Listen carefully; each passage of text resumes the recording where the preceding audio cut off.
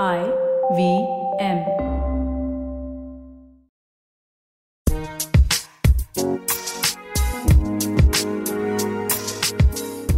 Hello and welcome to States of Anarchy. My name is Hamsini Hariharan.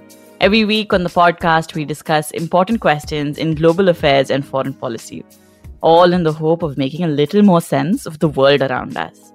This week is a special Q&A episode where we answer listener questions from you. With the COVID-19 pandemic changing every aspect of our lives as we know it, the geopolitics of it is complicated and messy. The latest variant in India has wreaked havoc on its public health systems, and it's reached far into Indian villages, and we just don't know when things will get better. And our question for today is related to COVID-19. Surabhi asks, is it fair to call it the Indian variant or UK or African for that matter, when last time we were all rushing to not label COVID-19 as a Chinese virus? Thank you so much for your question, Surabhi. I agree that referring to the new strain as the Indian variant is unthinking, and to be honest, even I've done it. Also, have you noticed how many people in India refer to COVID-19 as a China virus, but take offense to it being called an Indian strain? Many of you might think that it's not a big deal, but history has shown time and again that disease naming can be devastating to a place or to a group's reputation. The problem is, the alternative scientific names are almost impossible for us to remember. In fact, even Salim Abdul Karim, who helped name the variant discovered in South Africa, said, and I quote, 501Y.V2 is such a mouthful to say. It's a terrible name. You wouldn't want to call your child 501YV2. End quote. We definitely won't. Maybe Elon Musk would, but that's debatable. Now, Karim acknowledges that it's quite natural that the South African variant became popular. In fact, variant names have been used liberally in multiple notable publications also. However, there is no doubt that it's both stigmatizing and just plain inaccurate. Take the Spanish flu, for example, also recognized as the 1918 plague. Its official name, the Naples soldier, was known only in Spain, who refused to take the blame. Though the disease had already surfaced in the US and France for months before, the newspapers in those countries were censored. This meant that the first time people heard of the disease was when it hit Spain. An Aeon report articulates the mindset behind this well.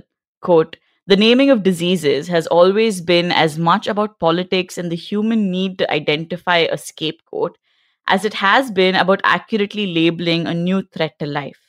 End quote. Even a century later, 1918 and Spain still suffer the misfortune of having this permanent affiliation to its name. Think about other instances of geographical naming, like the Middle East respiratory syndrome. The Ebola virus is named after the river Ebola in the Democratic Republic of Congo. The Zika virus is named after the Zika forest in Uganda. The problem with attributing these names to an area, apart from the obvious political blame game, is that they become identifiers for that place. And obviously, quite negative ones if that's the only thing people know about the region. And this stigma isn't confined to just places. The H1N1 epidemic of 2009, more commonly known as the swine flu, was a terrible misnomer. The epidemic was spread by humans, not pigs. But the misinformation resulted in the mass slaughtering of about 3 lakh pigs belonging to a minority community in Egypt. Similarly, AIDS, or the acquired immunodeficiency syndrome, was originally only prevalent among gay men. Back then, the disease was labeled gay related immune deficiency, or GRID.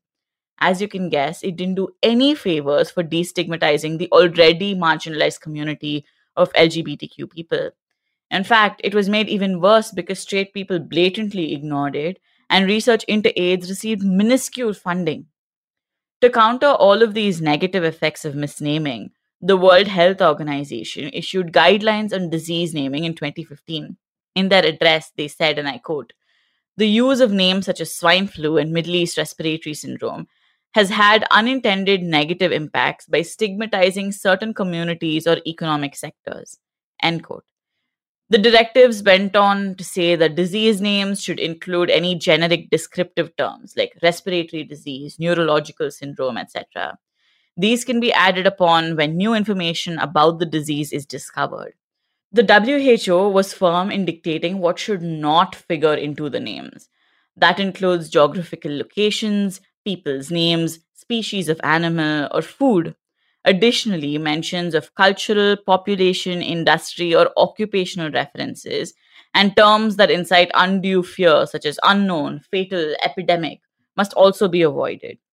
Specifically with COVID-19, WHO went to great lengths to make sure that the disease wasn't referred to the China virus or the Wuhan virus.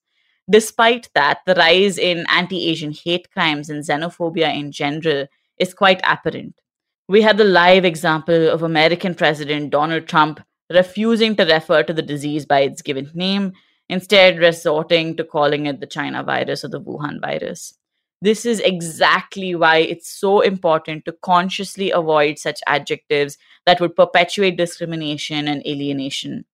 With multiple mutations of the coronavirus cropping up, even scientists are struggling to keep up with nomenclature. And to resolve this dilemma, WHO is recalibrating its virus and disease naming systems so that it can create one that's modeled after the naming of tropical storms and hurricanes. A report by The Hindu quoted WHO chief scientist Soumya Swaminathan saying, quote, "The new naming system should go live soon.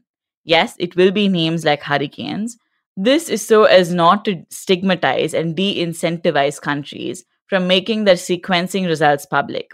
It will also be easier for the lay public to remember rather than those complicated lineage numbers." End quote. With this new naming convention, we'll hopefully learn to be more culturally and politically sensitive in our reportage and in our conversations about the pandemic.